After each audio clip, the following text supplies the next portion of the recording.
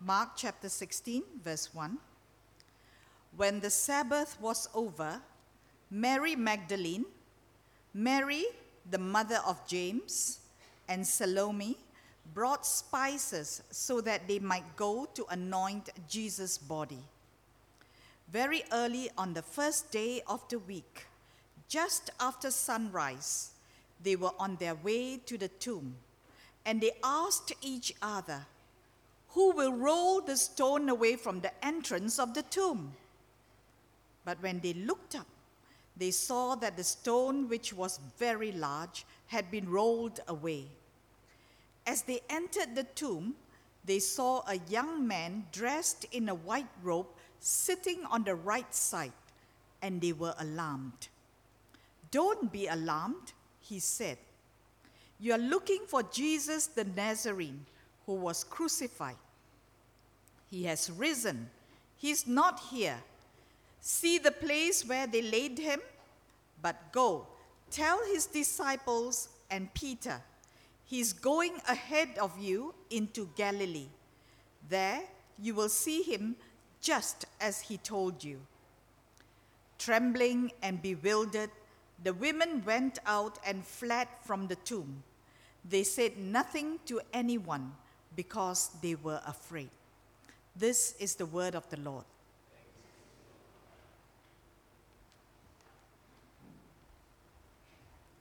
Dear friends, shall we bow our heads before I begin? Let us pray.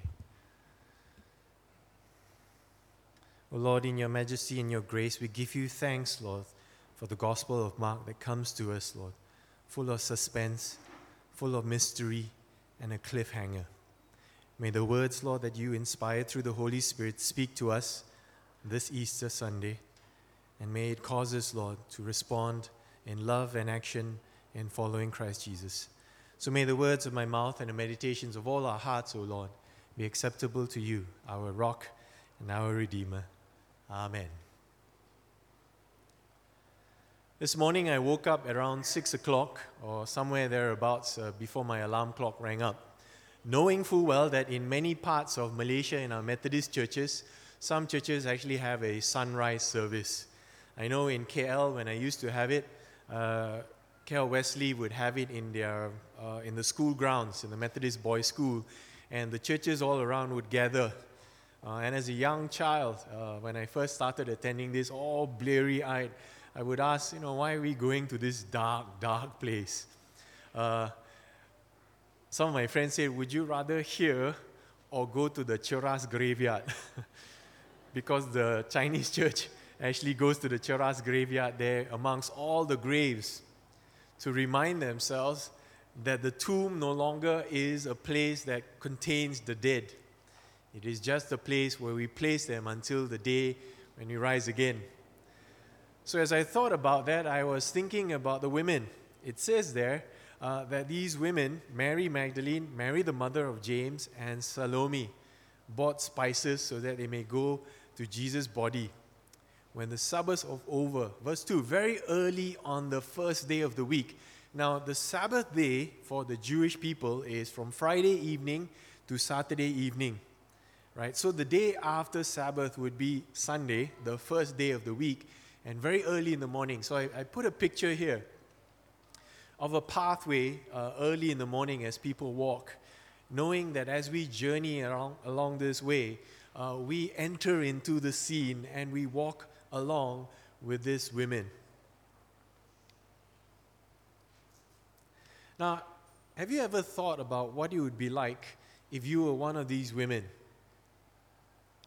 If you're one of these women that is walking along the path, you're carrying spices for embalming, and in another account in the gospel, almost 70 pounds of it. So divided between maybe the three of them, close to about 20 pounds each. That's quite a fair bit of spices that they're carrying. Now, Joseph of Arimathea, who had in a way given his tomb for Jesus to use, had also in a way wrapped up Jesus and put some spices on him. But because of the urgency of that day, the Sabbath day was approaching, and they had to do this very quickly, so he may have done a small job. If you actually have your Bibles open with you, as we were reading just now, the last verse of verse 47, before going into chapter 16, says, Mary Magdalene, Mary the mother of Joseph, saw where Jesus was laid. So it's a continuation of the story. Joseph had gone and quietly asked for the body of Jesus, and Joseph was a prominent person. He was a person who also sat in the Sanhedrin council. And so for Joseph to come and say, can I have the body of this person whom we just crucified, one whom the Sanhedrin council has said he's not our king, he's not ours, we want him crucified. So for Joseph to come and say, I like his body, and not only that, use his own tomb and bury Jesus here, Joseph is in a way cancelling out all his rights and privileges and his affiliation with the council, the Sanhedrin council, highest religious and possibly even political power within Jerusalem. So Joseph has done this. He has put Jesus in this tomb, but these women are following him. And so the ending of it, Mary Magdalene, Mary, mother of Joseph, saw where he was laid. And in verse 1 or chapter 16, when the Sabbaths were there, Mary Magdalene, Mary the mother of James, and Salome bought spices. Now, if you have been reading along with the rest of the church in our daily reading, you will notice that from chapter 14, or maybe even 13, 14, 15, all the way to 16, in a whole long 16 chapters, there is no mention of women. Very little. Almost non-existent as women as disciples. But when the Passion narrative is about to begin, we hear about Jesus being anointed by a woman who breaks an alabaster jar, a very expensive jar of perfume, and then pours it all over Jesus. And all the disciples looking and saying, what a waste of perfume. More importantly, their response was that perfume could have been sold and the money be given to the poor. The narratives actually say all Judas wanted was he wanted the money because he was in charge of the money. But what Jesus said was, leave her be. She has done a beautiful thing. It is extravagant, expensive, all-out worship. And Jesus said, she has prepared me for my burial. And everywhere the gospel is heard, she will be mentioned. That at the gospel, people are reminded that a woman prepared Jesus for his burial and gave extravagant worship. And right at the end in this account as well, women are there. So women, please give yourself a hand. You do a great job in persevering. Now, we realize that often in our narrative of the church, we always say Jesus was deserted. Everybody abandoned him. Let's read that again. Because at the cross, the women were there. The only other person we know who was a guy who was there was John.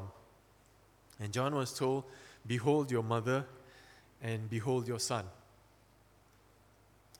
So the women were there, and in Mark's gospel, he is writing not so much about a gender in particular, but he says one of the least of the community, because women had no rights in that time. And so once again, Jesus does this, and God does this. He breaks into a kingdom, and his announcement is first seen by shepherds, the least, the ones we don't think about. The apostles which he gathered to him are not the high and the mighty, they are shepherds, fishermen, tax collectors, the ordinary folk. And he calls them, follow me. Follow me, and I will make you fishers of men. So once again, when all the tragedy is over and they are still feeling sad, they're walking towards the grave, they're carrying these spices, and this is the Sunday after sunrise. And they ask themselves, who will roll the stone away from the tomb? Now, if you're trying to gain a picture, what does this tomb look like? Some historical archaeological information presents to us that The entrance to the tomb is normally small. It's quite small. You need to crouch in order to go in. But the rock is normally a circular rock, roughly about 4 to 6 feet in diameter, depending on the size of the entrance. Okay, so you try and imagine this, 4 to 6 feet in diameter and 1 foot thick. Okay, so if you're trying to figure out how much would it likely weigh, if you were to get something that's about 4 feet in diameter, 1 foot thick, that's approximately 1,000 pounds, 1 ton. Okay, so they've calculated roughly it might be anywhere between 1 ton to about 3 tons, one which a woman or even 3 women on her own would have great difficulty removing. So in fact, very unlikely. They're carrying all this stuff and then they have to do this. Now, is it possible for anyone to open the tomb from the inside? And the answer, if you've just been flogged to death and you've lost all your blood, not likely. Why do we say this? Because there are people who argue, well, maybe Jesus wasn't really dead. Maybe he woke up from his coma and, opened the tomb from the inside. Well, here's another fact found from archaeology. The stone is easy to put into place, almost impossible, unless you're doing it from the outside, to actually reset it back open. There is a groove. So if you see this particular picture from the right to the left, there's a slope and a groove. What is required is for one person to basically take a stick and use leverage to just push it a little. It goes over a little bump, and then it falls into a groove. So for a person to try and lift it up from its original place and put it back, you are actually going to push it up a slope.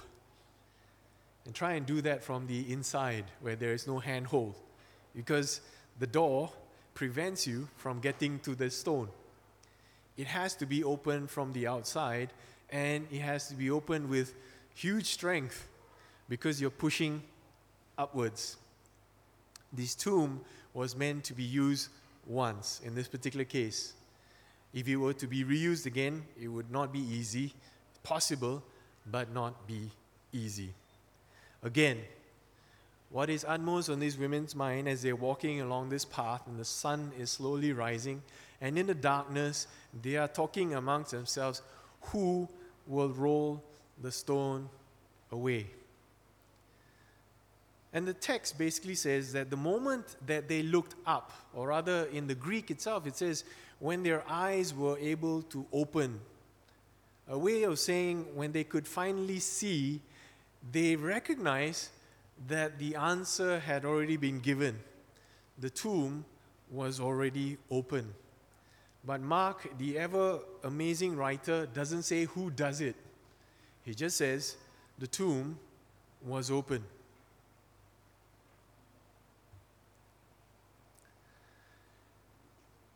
There is this interaction. As they see this tomb open, they come into the tomb, and there is this interaction that happens with a young man.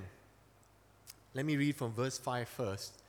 As they entered the tomb, they saw a young man dressed in a white robe sitting on the right side, and they were alarmed. Now, Mark is giving a fair bit of detail, although we don't see it so well. It's a young man dressed in white. And normally in all of the texts in the Old Testament, in the New Testament, when you see this young man in white, it normally means angel, messenger of God. And he sits on the right-hand side. Normally, right side good, left side not so good. Cultural thing. He's standing on the right side, and they were alarmed. That's how verse 5 ends. They were alarmed. But this alarmed is a big word in terms of don't be frightened, don't be shocked, don't be alarmed. In the same way that the shepherds, when the angels came upon them and the angels were singing Hosanna in the highest, they were shocked, terrified, alarmed because they had encountered God in His glory. And so we have this similar situation. An angel has come and appeared in the tomb, and these people are shocked and stupefied. They are in abject fear. And the angel's response, very typical of other angels' situations, is don't be alarmed. In Malaysia, we would say, chillax, bertenang, calm down. Don't be alarmed, he said. You are looking for Jesus the Nazarene who was crucified. He has risen, he is not here. See the place where they laid him. Now, this is Mark's way of talking about the gospel. Everywhere in the gospel, we always talk about Jesus who was crucified, dead, buried, rose again on the third day. And so we see that in its elements. When it says that Christ died for our sins, which we find in 1 Corinthians chapter 15, Mark says, you are looking for Jesus the Nazarene who was crucified. Verse 4 of 1 Corinthians 15 says, he was buried. Verse 6 says, see the place where they laid him. He was raised on the third day. He has risen. He is not here. So key in this is, he has risen. He is not here. If he's not here, where is he? That's Mark's unwritten statement. Mark is a wonderful writer in the sense that he leaves you in dramatic suspense. He doesn't fill in the gaps for you. And as a reader, you need to start filling the gaps. And the moment you start filling in the gaps, you are interacting with the text. The text continues. The young man says, but go. This word, go, in the Greek comes from this root word, upago. He tells his disciples and Peter. Now, I want you to remember, in the book of Mark, Mark is one of the most uncomfortable books to read if you're a disciple. He says the disciples are stupid, blinkered, blind. They do not understand. They bicker amongst each other. And in the words of Mickey in our drama, they are all failures. They mess up big time, many times. Even when they are told to do things, they don't do what they say. Peter comes and says, I will never leave you. Even unto death, I will follow you. And Jesus responds, before the cock crows twice this morning, you will deny me. At the Last Supper, Jesus tells them, one who has dipped his bread together with me in this bowl will betray me. And they'll go around scratching their heads. Is it I? Surely it's not me. And so Mark presents a gospel very different from Matthew, Luke, and John.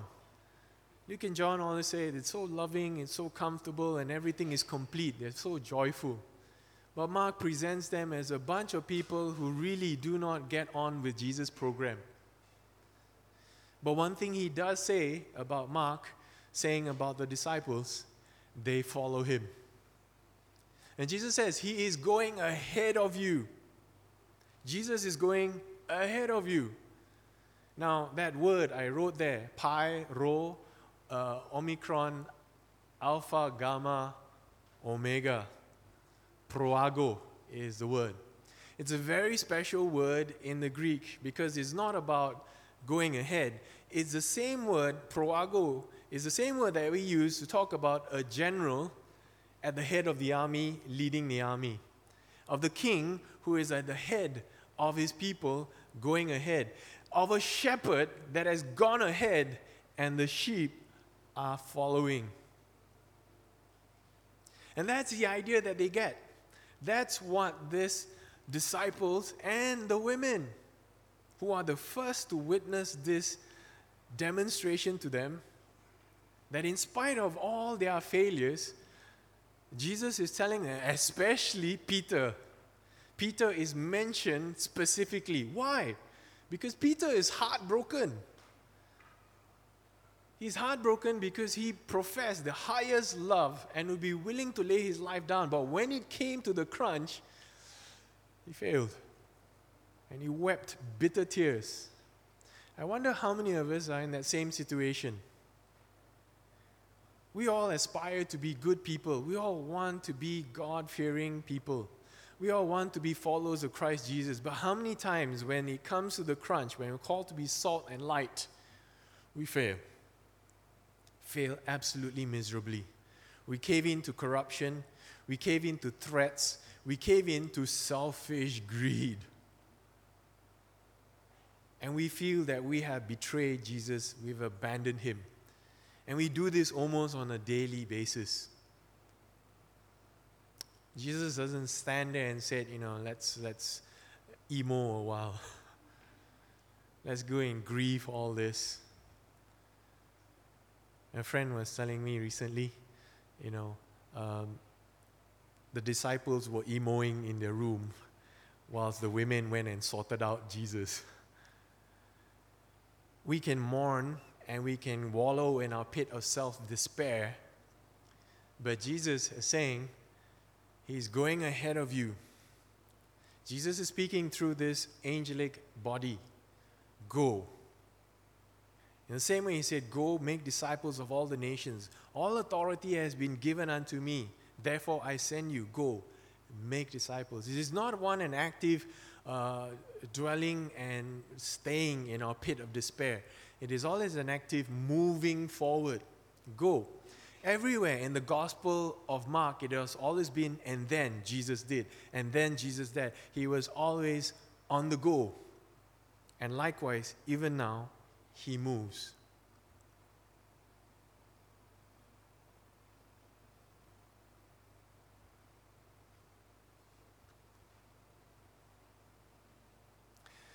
Jesus had, in a way, predicted that this would happen.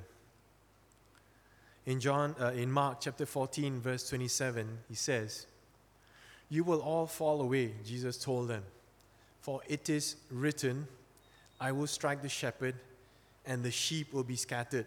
Verse 28, "But after I have risen, I will go ahead of you into Galilee." Why Galilee?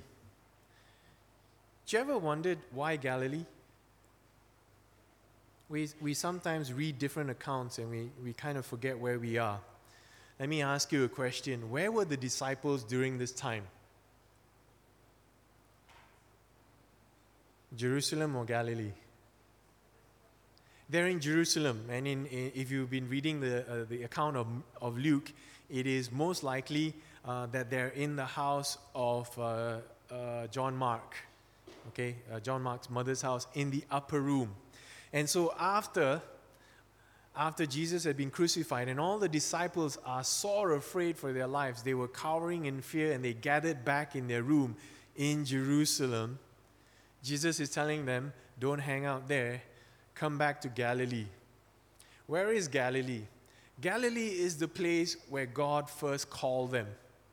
Galilee is the place where the ministry was spread and where the gospel was received. Galilee was the place where they were called to follow him.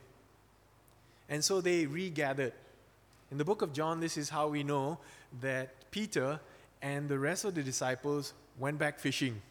You don't fish in Jerusalem, you go fishing back in Galilee, next to the Sea of Galilee. So they listened and they responded and they went back. But let me tell you this, and this is where Mark is amazing as a gospel story. Verse 8 ends, "Trembling and bewildered, the women went out and fled from the tomb. They said nothing to anyone because they were afraid." And some of you might be responding, hang on. Didn't the other gospels say that Mary went back, they ran, and Peter ran to the tomb and they saw that, and one of them saw Jesus? Yes, those are in those accounts. But in Mark's account, this is how he wanted to end, to finish his statement, his witness of what happened. That the women were trembling and afraid. Why? Because they had encountered a phenomenon of God. They were sore afraid. They ran out of the tomb and they said nothing to anyone because they were afraid. But history tells us And the fact that you are here and you profess Christ to be Lord and Master tells us that the women overcame their fear. They did what Jesus said they ought to do. That if anyone would be my disciple, let him deny himself, take up his cross, and follow me. They overcame their fear. They denied themselves. They took up their cross, because the moment they speak about Christ again, it means that they have a death sentence hanging over them. And they went forth back to the disciples, and they professed Jesus as Lord. And Peter came running. We know that history now. But Mark is writing to a people who will one day not have the same benefit of being able to visit the tomb, see this angelic person, or be able to see Jesus appearing and showing his hands and his sign. Mark is writing to a people who live in ambiguity.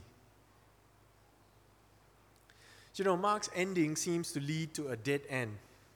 It doesn't record Jesus' rendezvous with his disciples. He just ends it there. And in fact, if you were to read Mark, and if you have a red letter Bible, right, if you have a red letter text Bible and you read it, the last words that Jesus says in the Gospel of Mark is, Eloi, Eloi, lama sabachthani. My God, why have you forsaken me? And the last narration at the cross is the comment of the centurion who looks up this, a Gentile looking up at this man and seeing how Jesus died, says, surely this man is the Son of God. That's how Mark, in a way, ends the Passion narrative, and he ends with great suspense. All the women are scared, all the men are scared, and the only thing that is given to them is a promise. What is the promise? The promise is, go. He has gone ahead of you in Galilee. You will meet him there. And so the paradox of this is, do I stay in the tomb? No. The tomb are for the dead. The living, you do not find the living amongst the dead. They were then left not just with mental contemplation or emotional wrangling. They were left with the question, how then do I respond with this? They were told to go. Let me bring this to an end. The gospel ending has no sweet reunions. The way Mark ends it, and in particular, I have taken a shorter ending of Mark, verses 1 to 8. If you read your NIV Bible, it will have a little commentary there that verses 9 onwards may have come from somewhere else. But most scholars now agree that verse 8 is most likely the proper ending. And although it ends in a dramatic cliffhanger, Mark is using it in the most subtle of ways. But firstly, let's take this away. There is no sweet reunion. There is no hugging together and saying, oh, Jesus, you're alive, and now that I've seen you, I'm going to respond. And for many of us, that's the ending that we get. We're called to believe in a supernatural, spiritual God. We are called to believe in what we do not see. Faith in a thing that cannot be held on to. And yet we have this relationship with this God. And so there's no sweet reunion. One cannot meet Jesus at the place where they have laid him. Death cannot hold him, and God is not the God of the dead, entombed in shrines. Can you imagine if Jesus was there and everyone knew this is where it is? Every visit to Jerusalem will be, here's where Jesus was laid, and he died, and that's where he stayed. But no. He is God of the living, and the God of the living doesn't stay in a tomb. He's on the move. He's where his people are. Secondly, there is no direct evidence in terms of a witness statement that says, I saw and I touched. Not like the Thomas that we have in the other accounts. Not like the other accounts in the 1 Corinthians that say he appeared to another 300. But we are living evidence that that happened. So Mark is saying there may be times when you do not have this direct evidence. Mark's gospel does not offer proof to those who, like the accusers at the cross, say, "Show us, and we will believe you." Do you know how many of us say, "Jesus, if you're really real, show us, then we will believe you"? There's no direct evidence given. But if we ask where the Christ is, Mark's answer that he is always on ahead of us. He is heading on to new lands, to new places. Go make disciples.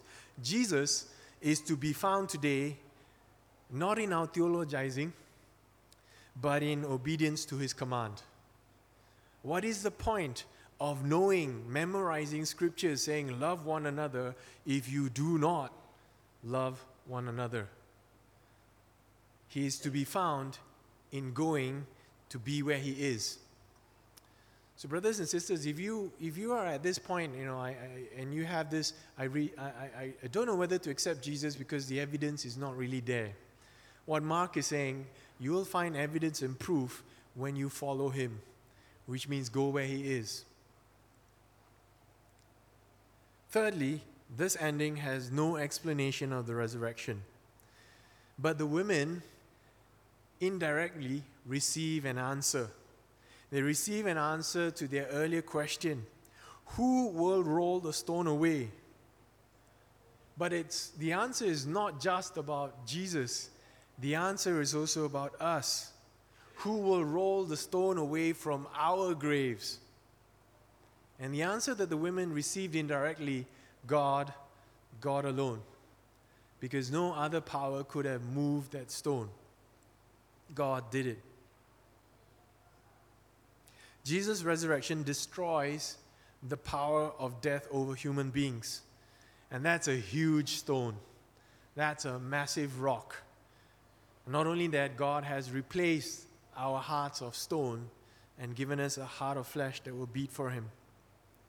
This message of Jesus, this explanation of the resurrection is again not in terms of dwelling over the evidences, but also over the fact that resurrection transforms a hopeless end into an endless hope. How then are we called to respond?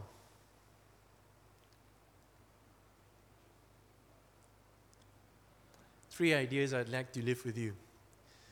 One is the ambiguity of life, but the certainty of our salvation. I appreciate our Sunday school earlier on putting on that drama. They deal with issues that are not easy. Being Christian is not a one where we have happy reunions all the time and that Jesus is hooray, yippee. We are stuck in situations where Mark actually gives an account where the disciples struggle again and again and again. Am I doing the right thing? Have I said the right thing? I've made such a big boo-boo out of this. But what is the response that's given to them? The response to them is that we have an ambiguity of life, but a certainty of our salvation. I'd like to think about that. Our life right now is ambiguous. We don't know when evil will strike. But Christ has done it all. There is a certainty to our salvation. Secondly, we live with failure.